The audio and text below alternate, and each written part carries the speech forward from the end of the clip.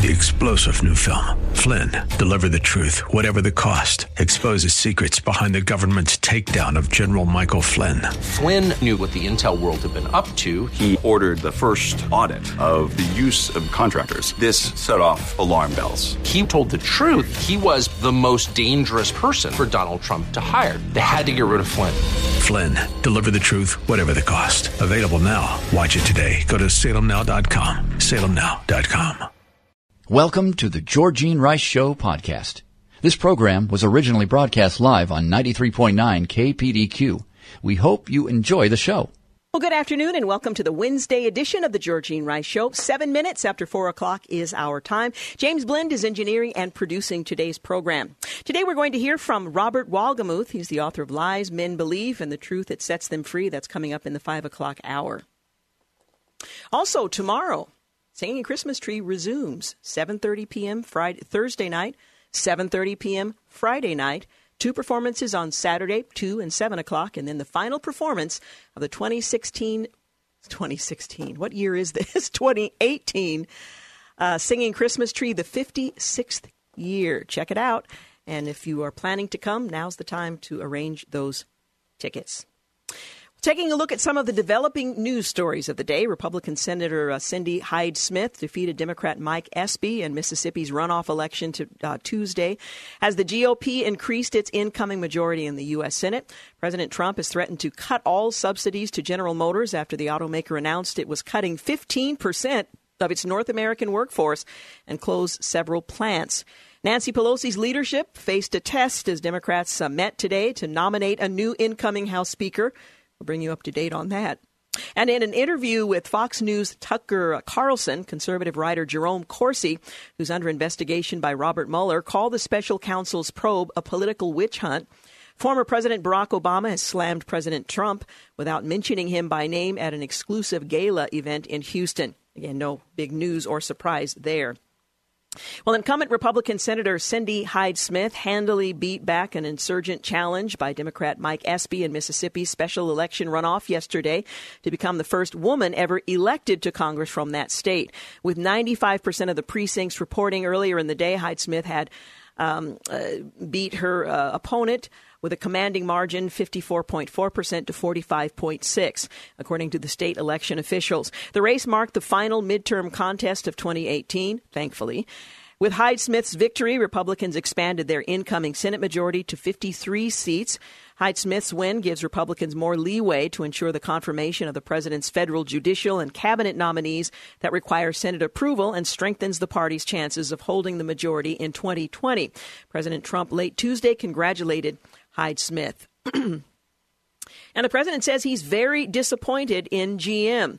The president's threatened to cut off all federal subsidies to General Motors over its massive scheduled layoffs and cutbacks here in the U.S.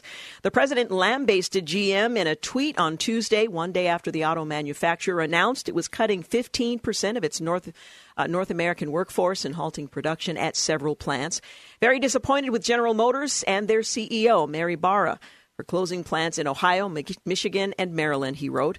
Nothing being closed in Mexico and China. The U.S. saved General Motors, and this is the thanks we get? Well, shares slipped over 2% following the tweet. The closure in 5 GM facilities in Ohio, Michigan, and Maryland, and in Ontario, Canada, could affect up to 14,000 employees. GM will also cease production of several car models we mentioned yesterday, including the Chevrolet Cruze, the Impala, and the Buick LaCrosse. Nancy Pelosi tried to quash the potential Democrat civil war. She seems to have done so rather handily, although the final vote doesn't come officially until January. House Minority Leader Nancy Pelosi faced House Democrats today in the last test of her political power. The lead up to an internal vote for Speaker has been marked by highly visible intra-party squabbles. A swath of vocal Democrats, ranging from Representative Seth Moulton out of Massachusetts to Kathleen Rice, no relationship, to Tim Ryan, New York and Ohio respectively, want someone else. But despite the drama, Democrats will likely return her to the job she held from 2007 to 2011. The bigger test comes when the new Congress starts in January, and the San Francisco Democrat must win a floor vote, and that would include those who are coming to Congress for the first time from members of both parties, Republicans and anti-Nancy freshman Democrats among them. Yet no other Democrat as of now is challenging Pelosi for that slot, and some Democrats who vowed to oppose her during the election have since softened that position. Well, conservative author Jerome Corsi told Fox News' Tucker Carlson tonight that special counsel Robert Mueller's investigators accused him of lying under oath only after I couldn't give them what they wanted. Corsi spoke to Fox News one day after he announced he would reject a deal with investigators that would have required him to plead guilty to perjury. A draft court filing prepared as part of the abortive plea deal, said Corsi, notified Trump advisor Roger Stone in August of 2016 that WikiLeaks intended to release information damaging to Hillary Clinton's presidential campaign. Corsi, the one-time Washington bureau chief of the website InfoWars, described his interview with investigators as a memory test. They ask you a question, they have material they won't show you, you've forgotten about it, and they say you just lied because this email you forgot about in 2016 proves your current memory is wrong, he said. He said a lot more than that. You might be able to find it on Fox News website. It was rather interesting insight into how special counsels work. And President Obama took a veiled swipe at President Trump without mentioning his name. Former President Barack Obama praised his indictment-free tenure Tuesday during an invitations-only gala in Houston. Not only did I not get indicted, nobody in my administration got indicted, Obama said to a crowd of more than 1,000. By the way, it was the only administration in modern history that can be said about. In fact, nobody came close to being indicted, probably because the people who joined us were there for the right reasons. Well, there were things short of indictments, but he's accurate, at least in that regard. The former president's remarks came at the tail of an hour-long joint interview with former Secretary of State James Baker III during the 25th anniversary celebration of the nonpartisan Baker Institute for Public Policy at Rice University. No relationship, the Houston Chronicle reported. And on this day in 2001, Enron Corporation, once the world's largest energy trader, collapses after would-be rescuer Denergy Inc. backs out of an $8.4 billion takeover deal. Enron would file for bankruptcy protection 4 days later. And on this day in 1990, Margaret Thatcher resigns as British Prime Minister during an audience with Queen Elizabeth II, who then confers the premiership on John Major. And on this day in 1974, President Ford nominates federal judge John Paul Stevens to the U.S. Supreme Court, vacated by William O. Douglas. Just a reminder, later in the program today, in fact, in the 5 o'clock hour, we'll talk with Robert Wolgemuth. He's the author of Lies Men Believe and the Truth That Sets Them Free. We'll also work our way through some of the day's news headlines. The Tijuana mayor is saying that $30,000 a day, that's what it's costing that municipality, and the funding for migrants is about to run out, some of whom are now turning around and either heading home or are going to seek asylum elsewhere. We'll tell you more about that and much more in just a few moments. You're listening to The Georgene Rice Show. You're listening to The Georgene Rice Show podcast. It's aired on 93.9 KPDQ. 19 minutes after 4 o'clock, you're listening to The Georgene Rice Show. Well, the mayor of the Mexican border city, increasingly under strain from the growing number of migrants arriving there in hopes of crossing into the United States, says he expects funds supporting them to run out by Friday. Tijuana Mayor Juan Manuel revealed on Tuesday the city only has enough resources to assist the crowd for a few more days. The city's treasurer told the San Diego Union Tribune that Tijuana has been spending more than $30,000 a day on the caravan arrivals. We won't compromise the resources of the residents of Tijuana, he said during a press conference. We won't raise taxes tomorrow to pay for today's problems. Well, nearly all of the migrants that have arrived in Tijuana have been hunkering down at an outdoor sports complex within the site of the U.S. border, a place that's becoming more overcrowded each day. A delegate in the Tijuana area and an official overseeing that shelter said that on Wednesday that there are currently around 6,000 there, 4,000 of which are men. The rest are about split evenly between women and children. Mexico's newest president is set to begin his administration this weekend. And he's hoping the federal government can step in and provide more resources.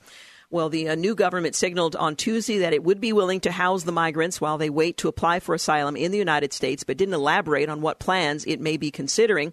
Prepare ourselves to assume that a good part of them are going to be in this area of Mexico for the coming months, said the incoming Foreign Relations Secretary. He vowed the government will have this support, or really have to support local authorities, according to the Associated Press. This is not a bilateral negotiation. That is something we have to do.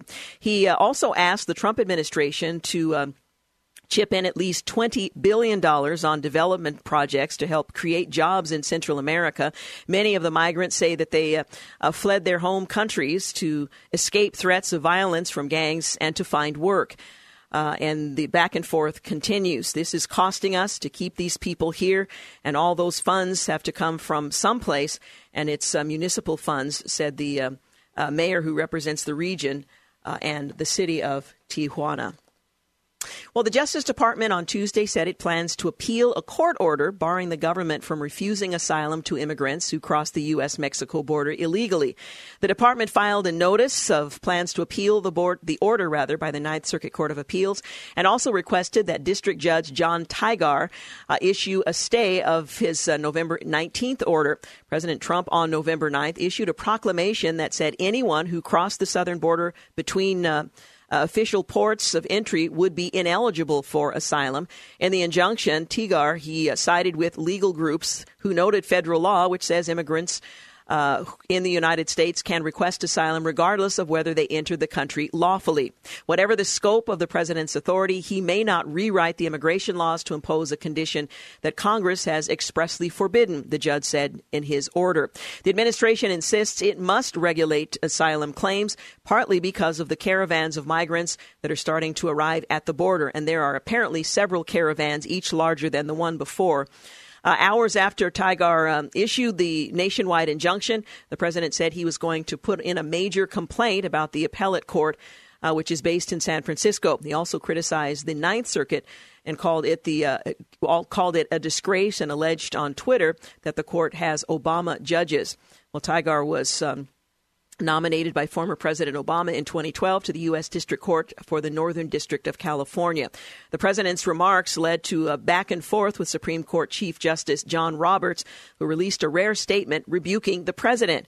We do not have Obama judges or Trump judges. I would that were true, but I fear that it's not. Bush judges or Clinton judges, Roberts said last Wednesday. We certainly should not. But I fear that we do. That's my editorial comment. But he went on to say that what we have is an extraordinary group of dedicated judges doing their level best to do equal rights to those appearing before them. Well, asylum is intended for people who have fled their countries of origin because they have suffered persecution or fear that they will be persecuted if they are forced to return. Crossing the U.S.-Mexico border between ports of entry is a federal crime, but that does not typically preclude someone from requesting asylum. Tigar noted that federal law says that someone may seek asylum if they have arrived in the United States, whether or not at a designated port of arrival. Illegal crossings overall are well below the historical highs from previous decades, but still high enough to keep Border Patrol very, very busy. Also, President Trump late Tuesday congratulated incumbent Republican Senator Cindy Hyde-Smith for handily defeating an insurgent challenge by Democrat Mike Espy in Mississippi's contentious special election runoff to become the first woman ever elected to Congress from that state. The GOP victory gives Republicans a net gain of 2 Senate seats in the midterm elections and a 53-47 advantage in the upper chamber, a margin that could prove critical in contentious confirmation battles that will most assuredly come.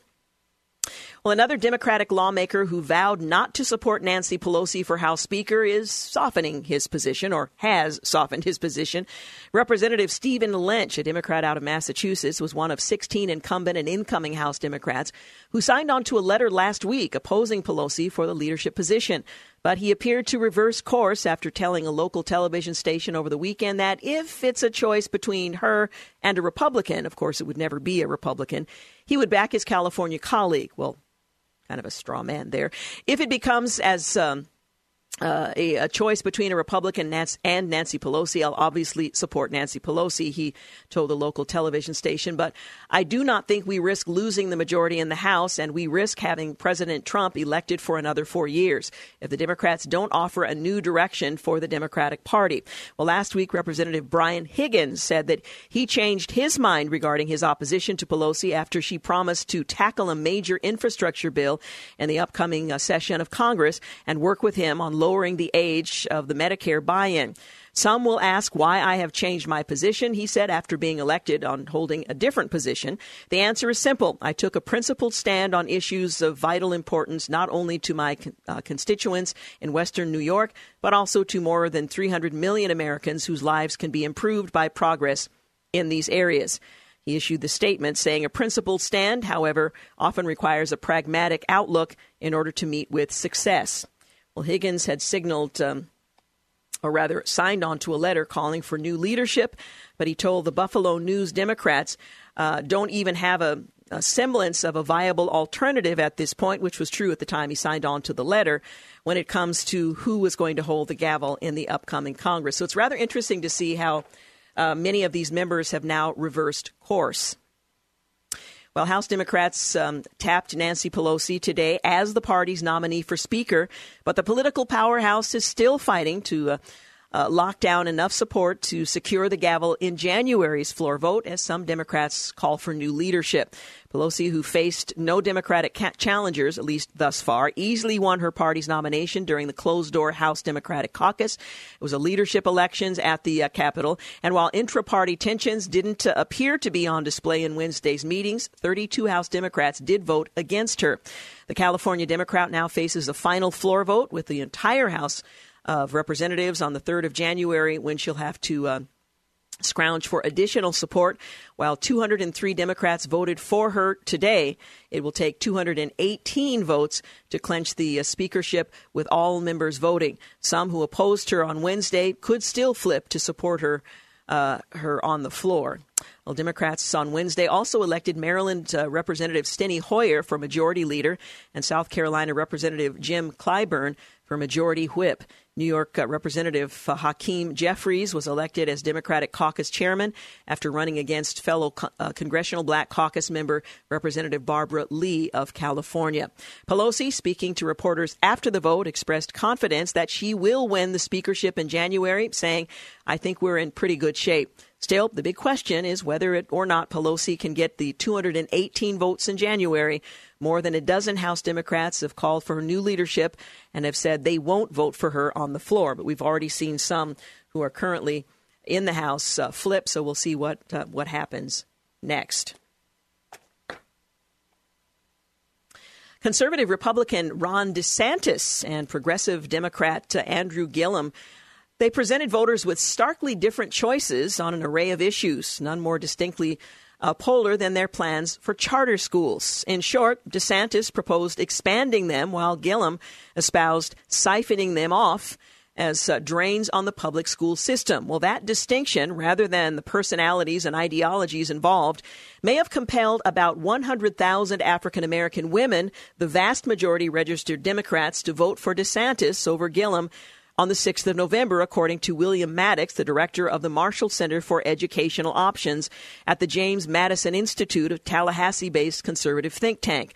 According to a CNN exit poll of the roughly 650,000 black women who voted in Florida, 18% chose DeSantis over Gillum. An unexpected wedge of support from school choice moms, that was the difference in the race, concludes Maddox in a Wall Street Journal analysis of Florida's midterm elections. And while 18% of black female vote in Florida is equal to less than 2% of the total electorate, in an election decided by fewer than 32,463 votes, these 100,000 black women proved decisive, Maddox points out. More than 290,000 students are enrolled in the state's 650 charter schools. In addition, about 108,000 low-income students participate in the Step Up for Student program, which grants tax credit-funded scholarships to attend private schools. According to Maddox, most step-up students are minorities whose mothers are registered Democrats. Yet many of these school choice moms vote for gubernatorial candidates committed to protecting their ability to choose where their child goes to school.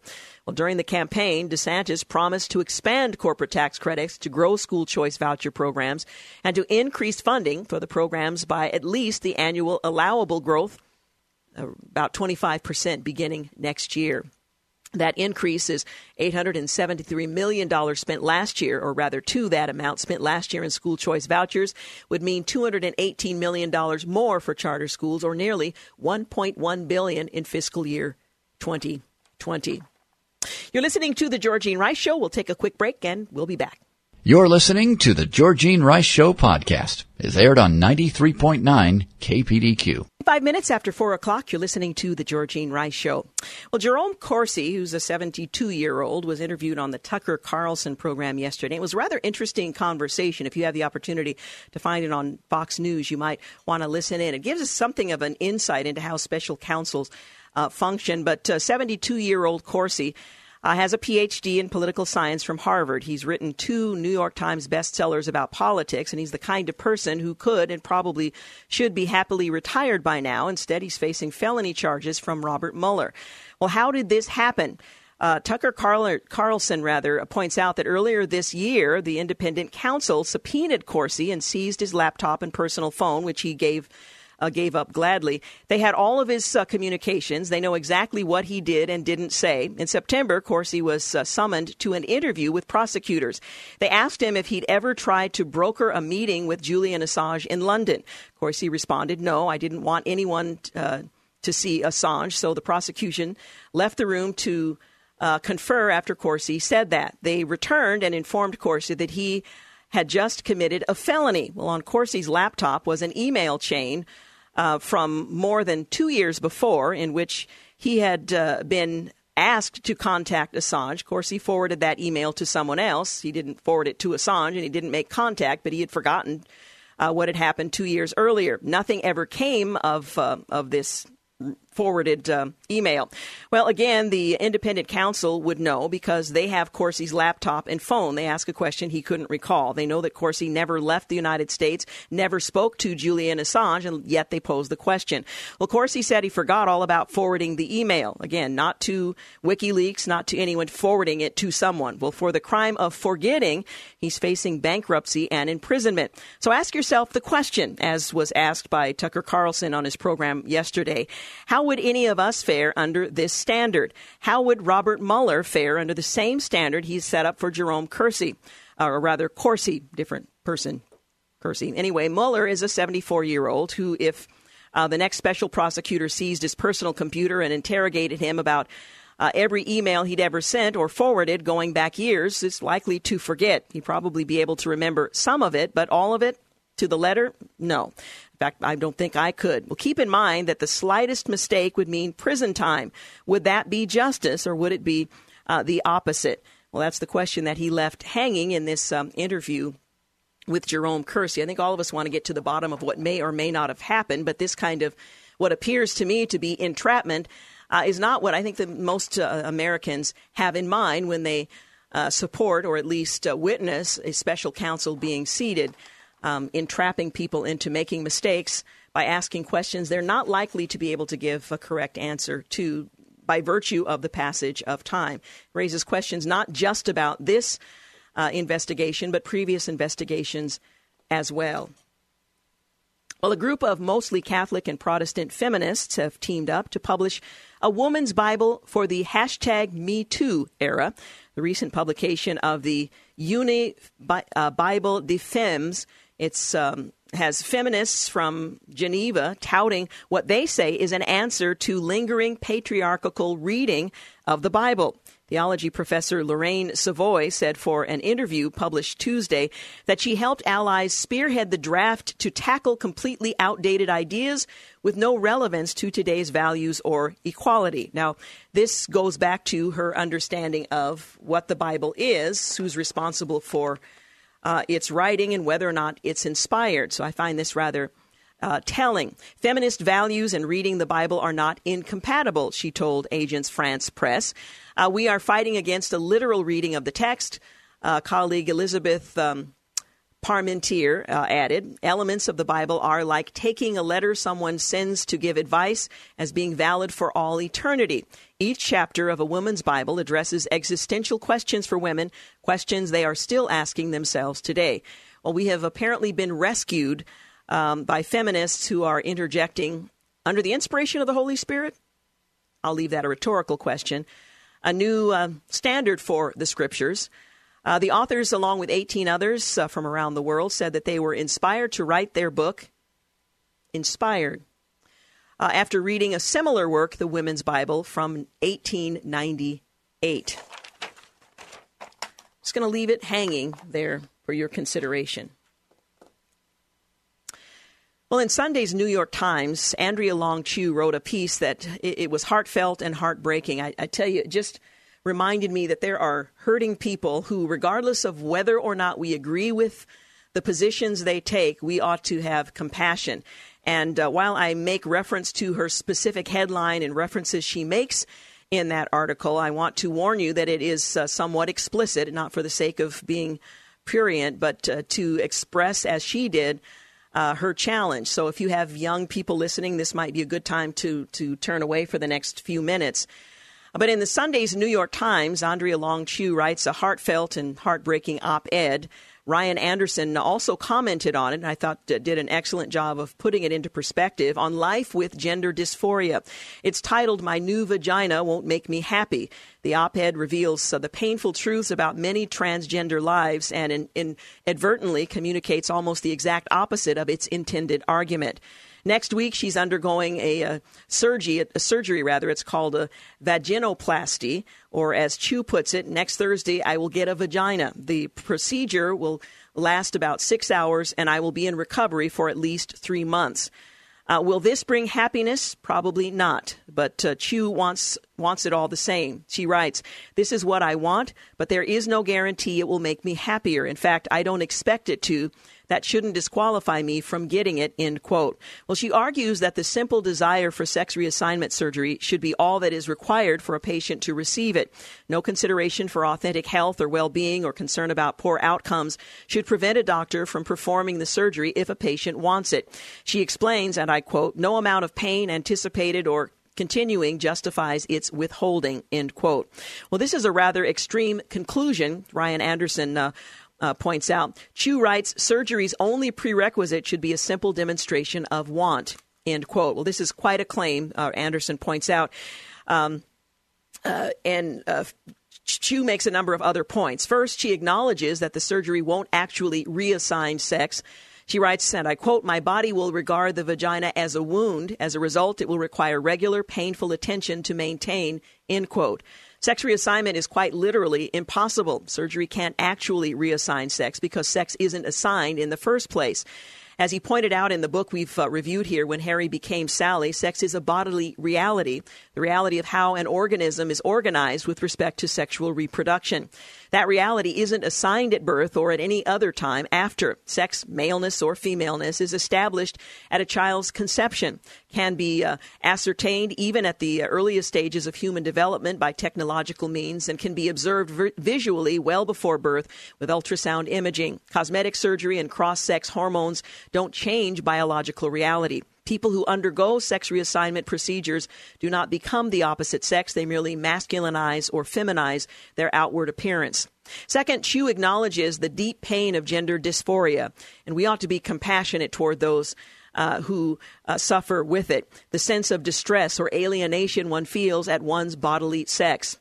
Dysphoria feels like being unable to get warm, no matter how many layers you put on. It feels like hunger without appetite. It feels like getting on an airplane to fly home, only to realize mid-flight that this is it. You're going to spend the rest of your life on an airplane. It feels like grieving. It feels like having nothing to grieve. Now, that is a sad description of gender dysphoria, and it ought to evoke compassion and empathy. Third, Chu acknowledges that transitioning may not make things better and could even make things worse. She writes, I feel demonstrably worse since I started on hormones, and continues, like many of my trans friends, I've watched my dysphoria balloon since I began transition. Indeed, as documented in the book, again, When Harry Became Sally, the medical evidence suggests that sex reassignment does not adequately address the psychosocial difficulties faced by people who identify as transgender. And even when the procedures are successful technically and cosmetically, even in cultures that are relatively trans-friendly, transitioners still face poor outcomes. Even the Obama administration admitted that the best studies do not report improvement after reassignment surgery. In August of 2016, the Centers for Medicine and Medicare and Medicaid wrote, the 4 best designed and conducted studies that assessed quality of life before and after surgery using validated, albeit nonspecific, psychometric studies did not demonstrate clinically significant changes or differences in psychometric test results after gender reassignment surgery. So what does that mean? Well, a population of patients is suffering so much that they would submit to amputations and other radical surgeries, and the best research the Obama administration could find suggests that it brings them no meaningful improvement in their quality of life. And again, this breaks my heart. Fourth, Chu acknowledges a struggle with suicide ideation. I was not suicidal before hormones. Now I often am, she said, on a drug therapy. And this raises some serious questions about very young people who are now being given these kinds of drugs without knowing the long-term implications. In 2016, the Obama administration acknowledged a similar reality in a discussion of the largest and most robust study on sex reassignment. The Centers for Medicare and Medicaid pointed out, and I'm quoting, the study identified increased mortality and psychiatric hospitalization compared to the matched controls. The mortality was primarily due to completed suicides, 19.1-fold greater than in controlled Swedes. Oh, these results are tragic, and they directly contradict the most popular media narratives, as well as many of the snapshot studies that do not track people over time. Indeed, the previous administration noted that mortality from this patient population did not become apparent until after 10 years. So when the media touts studies that only track outcomes for a few years and claim the reassignment is a stunning success, there are good grounds for skepticism. And I won't go on, but the New York Times piece, I think, helps us better understand the struggle of those with dysphoric struggles, as well as some of the challenges of trying to deal with that, the psychological implications of that. I don't know about you, but I take seriously the opportunity to pray for and extend compassion to those who struggle in this area. 47 minutes after 4, you're listening to The Georgene Rice Show. We'll be back. You're listening to The Georgene Rice Show podcast. It's aired on 93.9 KPDQ. Well, the Taxpayer Association of Oregon points out that it was only 2 weeks ago the state economics, or rather economists, were making headlines for Oregon's surging tax revenue as it was exceeding expectations. Personal income tax collections were up $136 million. That's 6%. From the expected forecast. Business income tax revenue was up $62 million. That's 32% up from the expected forecast. Lottery revenue up 5%. Now we're told that Oregon has a $623 million shortfall. How can Oregon have surging revenue during a time of record-breaking national economic growth? And how can they have a shortfall after they just raised $1 billion in new taxes last year? Well, the answer is overspending. That's generally the answer. It shows that no economy known on earth can keep up with political overspending and waste of our tax dollars. Well, contributing to the shortfall is the state's $24 billion PERS pension system deficit, which is draining budget dollars from every part of our state and local government. Another cost driver has been the Affordable Care Act, or Obamacare, which failed to keep health care affordable. The Affordable Care Act included 20 new or increased taxes, along with a mountain of regulations. To the average person, it was easy to see why it raised costs, and rather than reducing them. And other problems with Obamacare was that it was front-loaded with subsidies to attract state participants. Now that those subsidies are declining on schedule, the participating states are now facing the true and actual cost of Obamacare. It's more than they can handle. The math was always there to show that it was a bad idea, but politicians traded a cheap subsidy deal today for an unfunded crisis tomorrow, and tomorrow is sadly here. Again, quoting from the Association of Taxpayers, or Taxpayer Association of Oregon. I can never get that right. There are also ballot measure spending mandates and $154 million in government raises that are also driving the cost of the shortfall. The state and local government hiring spree of the past, something as high as 17 new employees hired every day. You can kind of imagine the math on that, has now made it more unaffordable to retain them today. And because of overspending, we've both a shortfall and a pension crisis amidst an overperforming economy. Now, how bad will it get when the economy slows down? Well, this is why the politicians in Salem and Governor Brown are brewing up billions in new taxes for 2019 to make you pay for their lack of discipline, restraint, and for their bad math. Well, this is sort of a heads up for the legislative session this year, as many of these issues will, of course, be on the fore out of absolute necessity, although they might have been avoided if more careful budgeting might have been imposed at an earlier time. Well, today on the program in the 5 o'clock hour, we're going to talk about new research on what it means to exercise or fail to exercise. And apparently, being couch potatoes is a serious issue these days. We're going to talk about the value of regular exercise. Around this time of year, when people are less active in the months previous, we start to think about our health and the coming new year and resolutions we might make to ourselves and for the sake of our health. Now, we don't always keep those resolutions, and there are better ways of approaching that than others. But nonetheless, this is a time when people are thinking about all of that. And these two new research studies might be just the inducement we need to start to move a bit more and to look at how much time we actually spend, well, sitting. Sadly, for Americans, that's far longer than is healthy for us. We're also going to talk with Robert Wolgemuth. He is the author of Lies Men Believe and the Truth That Sets Them Free. He's an author who makes the point that in a marriage, in addition to the baggage that the male and female bring to that relationship, there's other challenge of dealing with other issues. So we'll talk with him about that. And we'll tell you more about the U.S. servicemen killed in Afghanistan. There was a roadside bomb that took the lives of 3, and we now know that among them was at least one resident from the state of Washington. And that follows a similar event involving a resident from Washington just a few days before. So this is certainly a sad period for them and their families, but also for those who care about our military. Keeping in mind that they remain in harm's way when we're celebrating Thanksgiving and when we're celebrating Christmas and we're having all of the festivities that we enjoy during this time of year. I've thought a lot about those in Paradise, California, who had made plans for their holiday season, and without much warning, everything they owned is now gone. All of their plans have been disrupted. And it's a reminder to hold lightly the things that we think we know and the plans that we make and the things we anticipate, recognizing that they can be lost in a moment. One of the members of the Singing Christmas Tree had 14 family members lose their homes in the Paradise Fire. And I so enjoyed our conversation because while that is such a tragedy and my heart goes out to them, she said they had decided as a family that their focus was going to be on the value of the lives of each family member that had been spared, that they were choosing to be grateful for what, not focusing on what they had lost, and they lost everything, but focusing on what they had retained, and that is their lives, the relationship with God, and moving forward and looking at the things they possessed as sometimes being a distraction and an entanglement. So they chose a perspective that was very different than most of us would.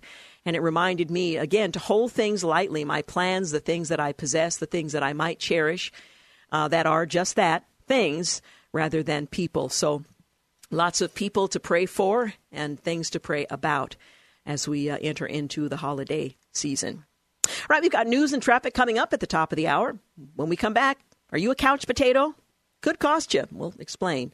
You're listening to The Georgene Rice Show. You're listening to The Georgene Rice Show podcast. It's aired on 93.9 KPDQ. We're back. You're listening to the second hour of The Georgene Rice Show. Glad to have you with us. James Blend, engineering and producing. Later this hour, we'll hear from Robert Wolgemuth, his book, Lies Men Believe and the Truth That Sets Them Free. We'll also talk about the U.S. servicemen killed in Afghanistan, a roadside bomb. They have now been identified, and one man from Battleground is among those who lost their lives. Well, the headline read, Couch Potato Death. More Americans sitting, not moving, health officials warn. Now, I refer to this story from a seated position that I've held pretty much the entire day. Well, the Laura Kelly, writing on the subject in the Washington Times, says, call it suicide on the backside. Americans are sitting themselves to death. This is according to federal data. About 1 in 10 Americans sits more than 8 hours a day and engages in no physical activity, according to results from the 2015-2016 National Health and Nutrition Examination Survey. Now, 2015-2016 was so like 2 years ago, but my guess is it's either the same or worse. The couch potato combination of sitting and not moving is leading to increased occurrences of heart disease, stroke, diabetes, and obesity, say researchers from the Federal Centers for Disease Control and Prevention. The CDC researchers spotlighted the national survey data in a report that was published yesterday in the Journal of the American Medical Association. A growing number of Americans are sitting more and doing less, they said. Now, that could not possibly relate to us, James. Wouldn't you say you and I move more than the average American? Yeah, probably not. Federal health officials last week updated guidelines on exercise and physical activity to just encourage Americans to move after finding that 80% failed to meet earlier guidelines of 10 minutes of physical activity per day. Well, that's kind of a sad number. Research published last year found that long, uninterrupted periods of sitting is associated with early death, even among people who exercise. So James and I are going to take a quick break here. You can just talk amongst yourselves. We're going to jog around the engineer's booth and the talk studio to try to get the heart pumping and the blood moving. Okay, we're not actually going to do that. But the CDC researchers examined the data to discern the prevalence of low physical activity and sedentary behavior here in the U.S., which could help healthcare providers target interventions, whether to increase physical activity, lessen time sitting, or both. Well, the data are based on survey answers from almost 6,000 adults. We were not included among the 6,000, by the way, about how much time they spend sitting per day, including at home, in transit, at work, at a computer, watching television, or spending time with friends. Respondents also were asked how much physical activity they completed per week and at what intensity. Now, I know everyone's wearing a Fitbit today, and the number of steps that you're taking is calculated to simulate, or at least to represent how much exercise you've actually had during the course of the day, but that may not be sufficient. What is important in this study, we're being told, is how much time is spent sitting. Not how much time is spent moving, but how much is spent sitting. Overall, the researchers found that more Americans are sitting for hours on end and are inactive.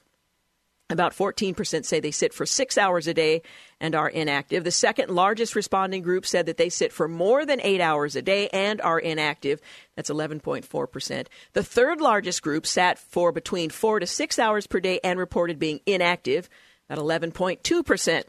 About 2.6% of adults said that they sit for less than 4 hours per day and are sufficiently active, and 2.7% of adults said that they sit less than 4 hours a day and perform enough physical activity. Well, both high sedentary behavior and physical inactivity have negative health effects, and evidence suggests that the risk of premature mortality is particularly elevated when they occur together. The researchers wrote, practitioners can support efforts to implement programs, practices, and policies where adults live, learn, work, and play to help them sit less and spend more time being physically active. So, James, I think you and I ought to take a delegation to the general manager's office and talk about perhaps less time sitting and more time being active. Maybe the Salem media could purchase treadmills for all of us and we can do our work while moving. Or, I don't know, breaks throughout the day, or we could go walk around the building. I'm not sure what we want to suggest. You look like you want to say something. Didn't you just have a treadmill? Moving on, I did. I bought a treadmill. It's kind of a lightweight version for my office, thinking I'm going to spend some time each day on the treadmill. Well, that didn't work.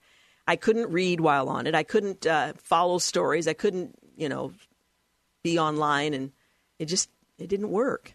And I know those standing desks are kind of the new thing where you're doing your work, but from a standing position. And I would love to do that, but my desk configuration would not permit that possibility. So I'm trying to come up with something else. You know, it's funny. The one person I could think of in our office who had a stand-up desk has not used the stand-up portion of his desk for quite some time. Yeah, it wasn't conducive to his need to work with several screens and so on. So I don't know what the answer is here, but at least I'm thinking about it. Maybe that constitutes some movement. Then there's this. Regular exercise may keep your body 30 years younger. The muscles of older men and women who have exercised for decades are indistinguishable in many ways from those of healthy 25-year-olds. That's really good news if you happen to be one of those older men and women who've exercised for decades. Well, the muscles of older men and women who have done this exercise are indistinguishable from their younger peers, according to an uplifting new study of a group of active septuagenarians. These men and women also had much higher aerobic capacities than most people their age, the study showed, making them biologically about 30 years younger than their chronological ages. All of us are aging every second, of course. In fact, I'm, minutes older than I was when this started, which leads many of us also to be deeply interested in what we can expect from our bodies and health as those seconds and subsequently years and decades mount. Worryingly, statistics and simple observations suggest that many elderly people experience frailty, illness, and dependence. But science hasn't established whether and to what extent such physical decline is inevitable with age, or if it is at least partially a byproduct of our modern lifestyle and perhaps amenable to change. So again, maybe I need to get that treadmill back in the office. There have been hints, though, that physical activity might alter how we age. Recent studies have found that older athletes have healthier muscles, brains, immune systems, and hearts than people of the same age who are sedentary. No big surprise there. But many of these studies have concentrated on competitive masters athletes. These are folks who train for competition, not people who exercise recreationally, and few have included many women. So we are underrepresented in these studies. So for the new study, which was published in August in the Journal of Applied Physiology, researchers at Ball State University in Muncie, Indiana, decided to look at a distinctive set of older men and women. We were very interested in people who had started exercising during the running and exercise boom of the 70s.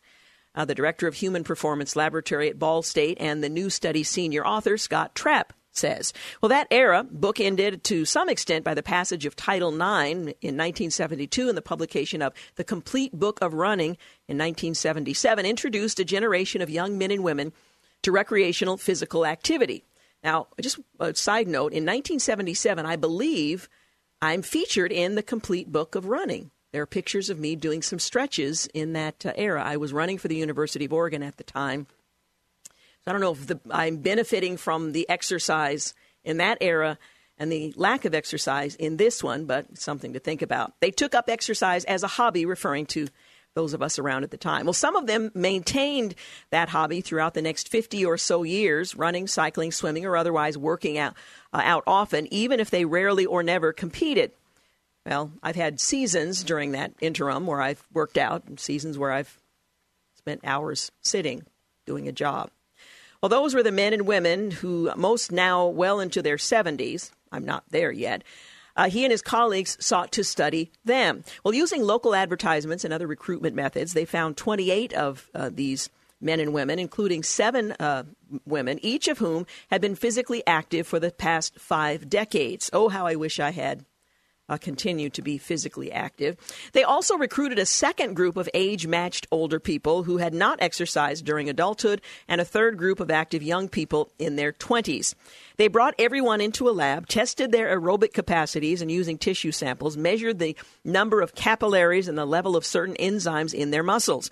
High numbers for each indicate muscular health. Well, the researchers focused on the cardiovascular system and muscles because they are believed invariably to decline with age, and the scientists had expected that they would see what Dr. Trapp describes as a hierarchical pattern in differences between the groups. Well, the young people, they thought, would possess the most robust muscles and aerobic capacities, with the lifelong exercisers being slightly weaker on both counts, and the older non-exercisers punier, if you will, still. But that outcome is not precisely what they found. Instead, the muscles of the older exercisers resemble those of the young people, with as many capillaries and enzymes as theirs, and far more than in the muscles of the sedentary elderly. Well, the active elderly group did have lower aerobic capacity than the younger, but their capacities were about 40% higher than those of their inactive peers. In fact, when the researchers compared the active older people's aerobic capacity to those of established data about normal capacities at different ages, they calculated that the aged active group had the cardiovascular health of people 30 years younger than themselves. Well, that says a lot. Together, these findings about muscular and cardiovascular health in active older people suggest that what we now consider to be normal physical deterioration with aging may not be normal or inevitable. This study, however, was cross-sectioned, highlighting a single moment in people's lives, and cannot tell whether their exercise habits directly cause the differences in health or if and how genes, income, diet, similar lifestyle factors contributed. But these people were so vigorous, he says, the one who did the study, he's in his 50s. They certainly inspire me to stay active, he said. So regular exercise may keep your body as much as 30 years younger than your numeric years. So keep that in mind. James and I, we probably were going to work out some kind of a workout routine for 2019. You and I are going to come to work in our sweats, and we're going to, work out, and, there'll be weights and stuff. And you see that happening, James? Yeah, pretty much not. All right, we're going to take a quick break. You're listening to The Georgene Rice Show. Up next, we'll talk with Robert Wolgemuth, author of Lies Men Believe and the Truth That Sets Them Free. Portions of today's program are brought to you today by Zero Res. You're listening to the Georgene Rice Show podcast. It's aired on 93.9 KPDQ. We're back. You're listening to the final segment of the Georgene Rice Show. Well, sadly, the Pentagon today released the names of 3 servicemen killed a day earlier in a roadside bomb attack in Afghanistan. Army Captain Andrew Patrick Ross, age 29, of Lexington, Virginia. Army Sergeant First Class Eric Michael Emmond, age 39, of Brush Prairie, Washington, and Air Force Staff Sergeant Dylan Eklund, age 25, of Hookstown, Pennsylvania, died of injuries sustained in the attack in Afghanistan's central Ghazni province, southwest of the capital, Kabul. Tuesday's attack was the deadliest against U.S. forces in Afghanistan this year. 3 other service members were wounded in the explosion, along with an American contractor. In all, 12 Americans have been killed in combat in Afghanistan this year, matching the total killed in 2017. Ross and Emmond were assigned to 1st Battalion, 3rd Special Forces Group based in Fort Bragg, North Carolina. Army Special Operations Command spokesman Lauren Beimer said that Ross was on his 2nd overseas tour, while Emmond was on his 7th. Both men were posthumously awarded the Bronze Star Medal, the Purple Heart, and the Meritorious Service Medal.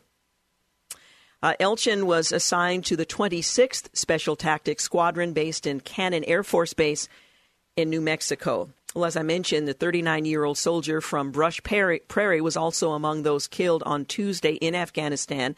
The Department of Defense on Wednesday announced that Army Sergeant First Class Eric Michael Emmond was one of the 3 killed in Andar, in Afghanistan. The 3 were supporting Operation Freedom's Sentinel. The other 2 men killed were identified as Army Sergeant Andrew Patrick Ross, 29, of Lexington, Virginia, and Army Force Staff Sergeant Dylan Elchin, 25, of Hookstown. The incident is under investigation, according to the Department of Defense. On November 24th, a different soldier from Washington was also killed while supporting Operation Freedom Sentinel. He was identified as Army Sergeant Leandro A.S. Jasso, 25, of Leavenworth, Washington. Army Sergeant Beimer said Sunday that Jasso was wounded by small arms fire, was immediately treated and evacuated to the nearest medical treatment facility where he died of his wounds. The incident is also under investigation. Jasso was assigned to 2nd Battalion, 75th Ranger Regiment, Joint Base Lewis McChord, Washington. He was on his third deployment to Afghanistan after enlisting in the Army in 2012. Lieutenant Colonel Rob McChrystal, Commander 2nd Battalion, said Jasso was a humble professional who will be deeply missed. And, of course, the holiday season will be quite different for the families of these three. To our own from the Pacific Northwest, please keep their families in your prayers. Well, tomorrow on the program, we're looking forward to talking with Tim Muehlhoff, who is the author of Defending Your Marriage, The Reality of Spiritual Battle. Now, many of us struggle through life and marriage, anticipating that, we're going to face some challenges, but sometimes underestimate the third party that seeks to influence the outcome of the vows and commitments that we've made to one another. So we're going to talk with Mr. Muehlhoff about how to defend our marriage and to recognize the challenges that we face outside of our own, perhaps petty differences that drive some of the conflicts that we face. The Reality of Spiritual Battle is the subtitle of the book, so we're going to talk about how to defend our marriage in that context. And then on Friday, we're looking forward to lightening things up. So if you want to join us, I hope you will. We're going to have a bit of fun. Also want to remind you that the Singing Christmas Tree resumes tomorrow night. And I'm looking forward to returning to the Keller Auditorium with a great show. And I have to tell you, I've heard from so many people who attended the show. For one thing, I try to go out into the lobby after the show to meet as many folks as possible to see if they're familiar faces. And one of the things I hear over and over and over again is this is the best show that we've ever seen of the Singing Christmas Tree, and the changes that have been made are extraordinary. And that's almost a direct quote that I've heard over and over again.